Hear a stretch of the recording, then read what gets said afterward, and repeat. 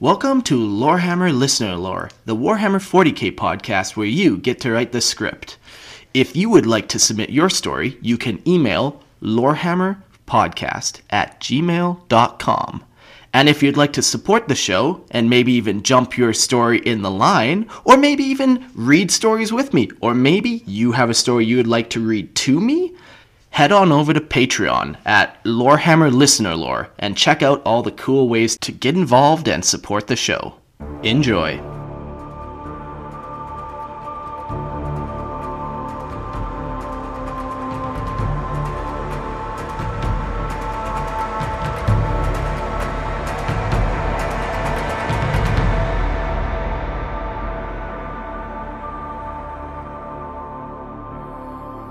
Hello and welcome back to Lorehammer Listener Lore, the 40k podcast where you get to write the script. Hey everybody, I'm your host Marcus, and joining me today we got Matty Boy. What's good? Oh, I'm great, man. Thanks for having me back. How are you? Oh man, I'm excited to talk lore. Yesterday I recorded an episode and the story was like 3 minutes of reading. And then we talked about it for like 17 minutes. And every now and again, 40K, you get these ebbs and flow of the hobby, especially when you've been in it for like 20 years. It's like, I think I'm catching myself on that upward peak again. That's nice. Yeah. It's when you look at plastic and you start sweating a little bit. Okay, yeah. So you know it. I'm not the only one. No, yeah, I've been to rehab before. I know exactly what this feeling's like. I'm on an upper right now. Okay, so I'm going to have to hand in my 3-month chip. Talk to my sponsor and just be like, sorry, dude, I just went and bought a cat, Chan. Man, it's just that GW keeps releasing miniatures, and what am I supposed to do? Not buy them? Right, exactly. I mean, all of this disposable income that I've got that I would otherwise use for rent and food. like an idiot. Like an idiot. Plastic is eternal. Let's all remember that. It's the only truth in this world. Apparently, we're so full of microplastics. I want it to be when I die, they can harvest me and make a full Warlord Titan. That's nice. That's like 40K, like super 40K, harvesting corpses to make Warlord Titans, harvesting metals and plastics from corpses. Yeah, right. Like if they can use the full body and turn me into a servitor, I believe in recycling. I mean, let people know that. Oh man. Well, today we got a story about Dark Eldar, and we have the author has two characters that he's written about, and they kind of lead his Cabal of the Black Heart. They have like a shard that he's made up, and it's called the Shard of the Fragmented Edict. And these two guys lead it. So the author, his name is Lewis, and the first guy's name is Archon Kaz Morara, and the other guy's name is Lord V. Tenebris. So let's see how these guys who they are, what are they about? How dirty can they get? Hopefully pretty bad for Dark Eldar. Yeah. An arcane death mask hides a badly weathered face as Mara struggles to conjure enough satisfaction from the horrors his forces generate for him. The mask was a gift from Vect for his contributions to the infamy of the Cabal in the outer reaches of real space now touched by the Drukhari. He is a prominent figure in the more recent history of the Cabal of the Black Heart and is considered to possess fine skills for his relative age as an Archon, despite being lesser Vat-born origin. This is not to say that he is youthful by common standards of the ageless Drukhari. Assigned by the Cabal to raid the far-flung worlds and fringe arms of the galaxy, he has now been designated to raid Hive World Vili, where Imperial presence no longer exists and has been expunged by a Hive fleet. The entire assignment could be a test of his patience by Vect as the Overlord inspects the shard of rival Archons. Though in either case, you may wince, our shard is carefully sewn together like my skin cape, and its stitches are fastly tightened. Archon Kazmara, the Fickle, on his sharded responsibilities with Lord V. Tenebris, whom he is forced to defer to.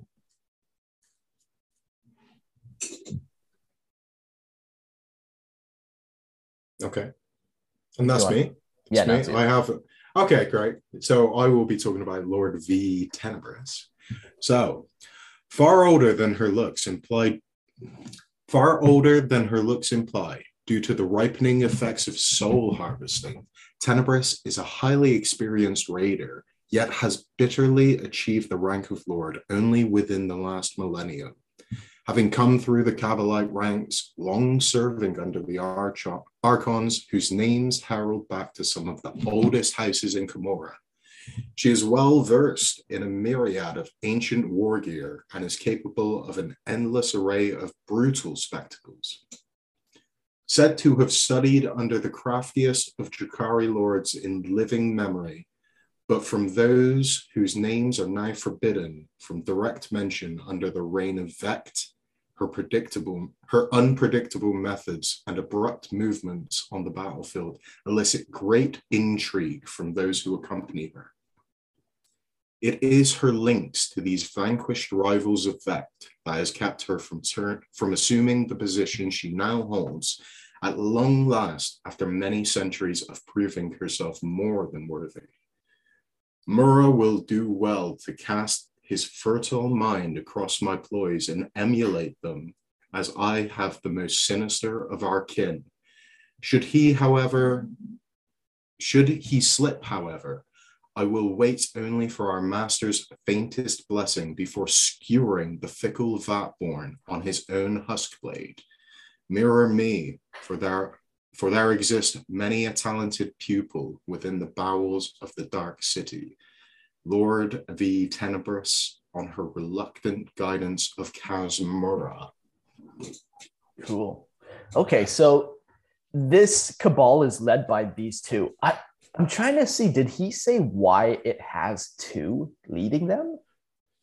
It says that, did it not say that he was almost a tutor kind of thing to this other guy? I mean, it says that she's come through the ranks of the Calibite, which I don't know if that's right anyway. Lady Calibites. That might be some lore breaking right there. I thought it was only the dudes who did the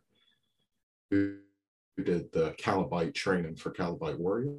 No, but, I think it could be either or. Doesn't matter, but yeah, I thought it was witches who were either or. But it's nice to see. It's, that doesn't really bother me in particular. No, there's some cool details stuff, like just like Dark Eldar lore that we don't talk enough about. That's cool. Like all the Vatborn, Dark Eldar and stuff. It's cool that this guy is a Vatborn one. It adds to that whole like this Lord V. Tenebris is like, I don't like this person. It's a filthy Vatborn one. Like, yeah, and I feel like there could be a very good story of some kind of like, obviously Vect has kind of sought out this person and almost like shown him some favor. I think you said that he gifted him a mask beforehand. And for me, it's kind of like, okay, so he's gifted a mask to a Vatborn who's younger than a lot of the other Dark Eldar. And then he's put him under the tutelage of someone who's like fought and struggled for many years and kind of said like, okay, take this guy under your wing. He's like my favorite guy. He's of lesser blood. Like, I would love to see something play off of that where it was almost like maybe the mask is a double-edged sword and it does something in the meantime, or maybe Vect has ulterior without bringing Vect into the story too much, because I think it's just subtle enough. Yeah, like a gift. A gift is perfectly fine. Yeah, exactly. But I'd like to see something come of that. Like, well, maybe this gift isn't as much of a gift. Maybe it's either something that will screw this guy up further on. Like, or maybe this mask literally just Vect is able to see through it. And then it's like, that's powerful in and of itself, just being able to see what all your little minions are doing. Yeah, and to be able to keep an eye on this Lord, who's obviously kind of, it does say like she's abrupt and unpredictable, and you know, everyone's really interested in her, who like travels with her, and she's vanquished a lot of rivals of Vect. But like, yeah, it's something to either keep an eye on her, or maybe is something that he's just doing to agitate her, you know, Yeah. and to make her more unpredictable, and to make her, you know, like, I think there could be some really nice kind of underlying subterfuge with that. So I think it's a Yeah. really, it got me thinking about, well, where is this going to go, and why is that Yeah. important to mention? So Yeah, like I would love to see like that. This was a good little intro on these two characters. I would now like to actually see them interacting with each other, and like yeah, the three of them, because yeah, there's like all these power dynamics at play and stuff. And are there like assassination attempts between these two that like how far has this hostility gone? I would like to see it go all the way to murder personally, but yeah, because that's something, you know, it does kind of get covered in the kind of homunculus kind of covens, where yeah, you see a tutor or mentor mentee kind of system, but you don't really hear it from the warrior calls. It almost feels like, you know, people don't take people on to train them to be better warriors. If you're not a good warrior, yeah, then go fuck yourself. yeah, you're cast out, you're killed, or Yeah. you're made sport of, you know. Yeah, like even like the incubi and stuff, it's like, yeah, they are dedicated warriors, but I think you already have to be a fantastic warrior to just get in, because the whole way to get in is you have to kill a fucking incubi. Yeah, so you already have to kill a great warrior. Yeah, you're like trusted to bodyguard someone. You can't be splitting your time between, you know, training up a guy and guarding your archon, say, you know, because like it doesn't seem like they would have that much availability. You know, they're paid mercenaries, so who's going to pay for a mercenary that's not trained? I can just picture this. Like, once again, I want to see a story of the dynamic between these two, because I could imagine the one training the other, but then intentionally like training them like, this is how you parry a blade, but then teaches him slightly wrong, you know, but that is just enough that in a later combat, he tries to block like that and it breaks his wrist. And then the other guy laughs, you know, or like, haha, I almost killed him that time, you know, just kind of these like more subtle, like super subtle, like ways to deal with and get rid of the other person without it being too over the top.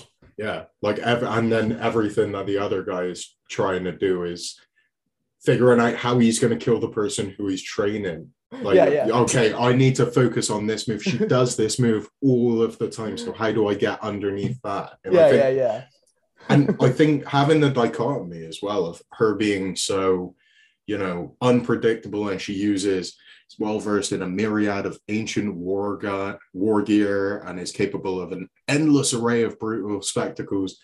It would be really cool to kind of like, you know, maybe she's getting so focused on something that this guy thinks is the time to kind of go underneath, but then she was planning that and she only made it brutal to get him to like show his hand. Like, exactly.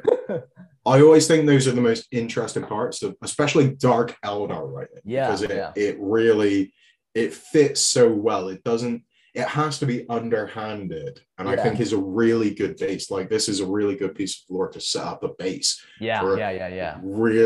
Really interesting like story. So yeah, that means Lewis has to fucking start writing us some more. I would love to come back on and kind of see where this goes. You know, I think there's such good groundwork for it that is one of those stories where you read this little bit and you can see it go in 1,000 different ways, which I think is the mark of good lore, you know? Yeah, exactly. Like, literally this person sent us, you know, 2 paragraphs worth of words, and, you know, how long have we talked about? So yeah, that's absolutely perfect lore. I love it. Anytime you really can talk. Right? Yeah, get a hold of us and let us know if you have characters, let us know. I would love to like get your idea of what this mask looks like, and if you have any ideas of what it does. He has a picture. I'm gonna just post it in the Discord right now, and you can look at it. Yeah, sure. Because something like that, I think, is so flavorsome, and you don't hear about, you know, I think is a really interesting dynamic of Like, what would you be like if you were Dark Eldar and someone said they were going to give you a gift? Like, you would expect, like, they're going to flay you, or like they're going to give you some exquisite pain, and then this dude who's like the worst of the worst hands you like a death mask. And you're like, so what does it do? Like, you're looking looking on the inside for like spikes, like an Iron Maiden. Like, what the hell is this? Yeah. This is boring. Just put it on. Put it on. Like, don't be rude. Yeah. Cool. Well, that was a great story. Thanks for writing it. If you guys have stories you want to submit, don't forget you can submit it to lorehammerpodcast@gmail.com. If you want to be on the show, shoot me a message. We're setting something up. And Matt, thanks for joining me. Yeah, thanks for having me. Always a pleasure. And yeah, great lore this time. I didn't have to get angry at all. Cool. Well, that's not what I aim for, actually, but whatever. I look forward to coming back to something that I'll hate entirely. Cool. All right, everyone. See you on the next episode of Lorehammer Listener Lore. Bye. Bye.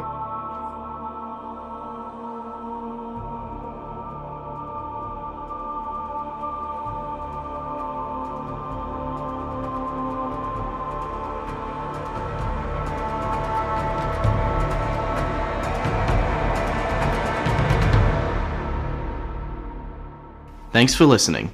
If you would like to submit your story, you can email lorehammerpodcast@gmail.com. And don't forget to check out our Patreon page and support the show at Lorehammer Listener Lore. See you next episode.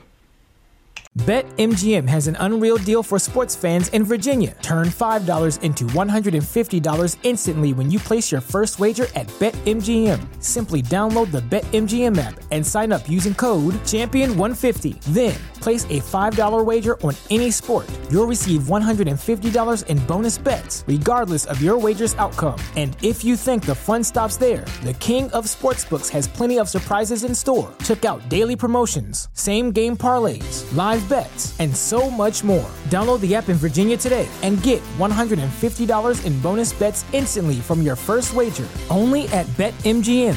BetMGM and GameSense remind you to play responsibly. See BetMGM.com for terms. 21 plus only. Virginia only. New customer offer. Subject to eligibility requirements. Rewards are non-withdrawable bonus bets that expire in 7 days. Please gamble responsibly. Gambling problem? Call 1-800-GAMBLER. Promotional offer not available in Washington, D.C.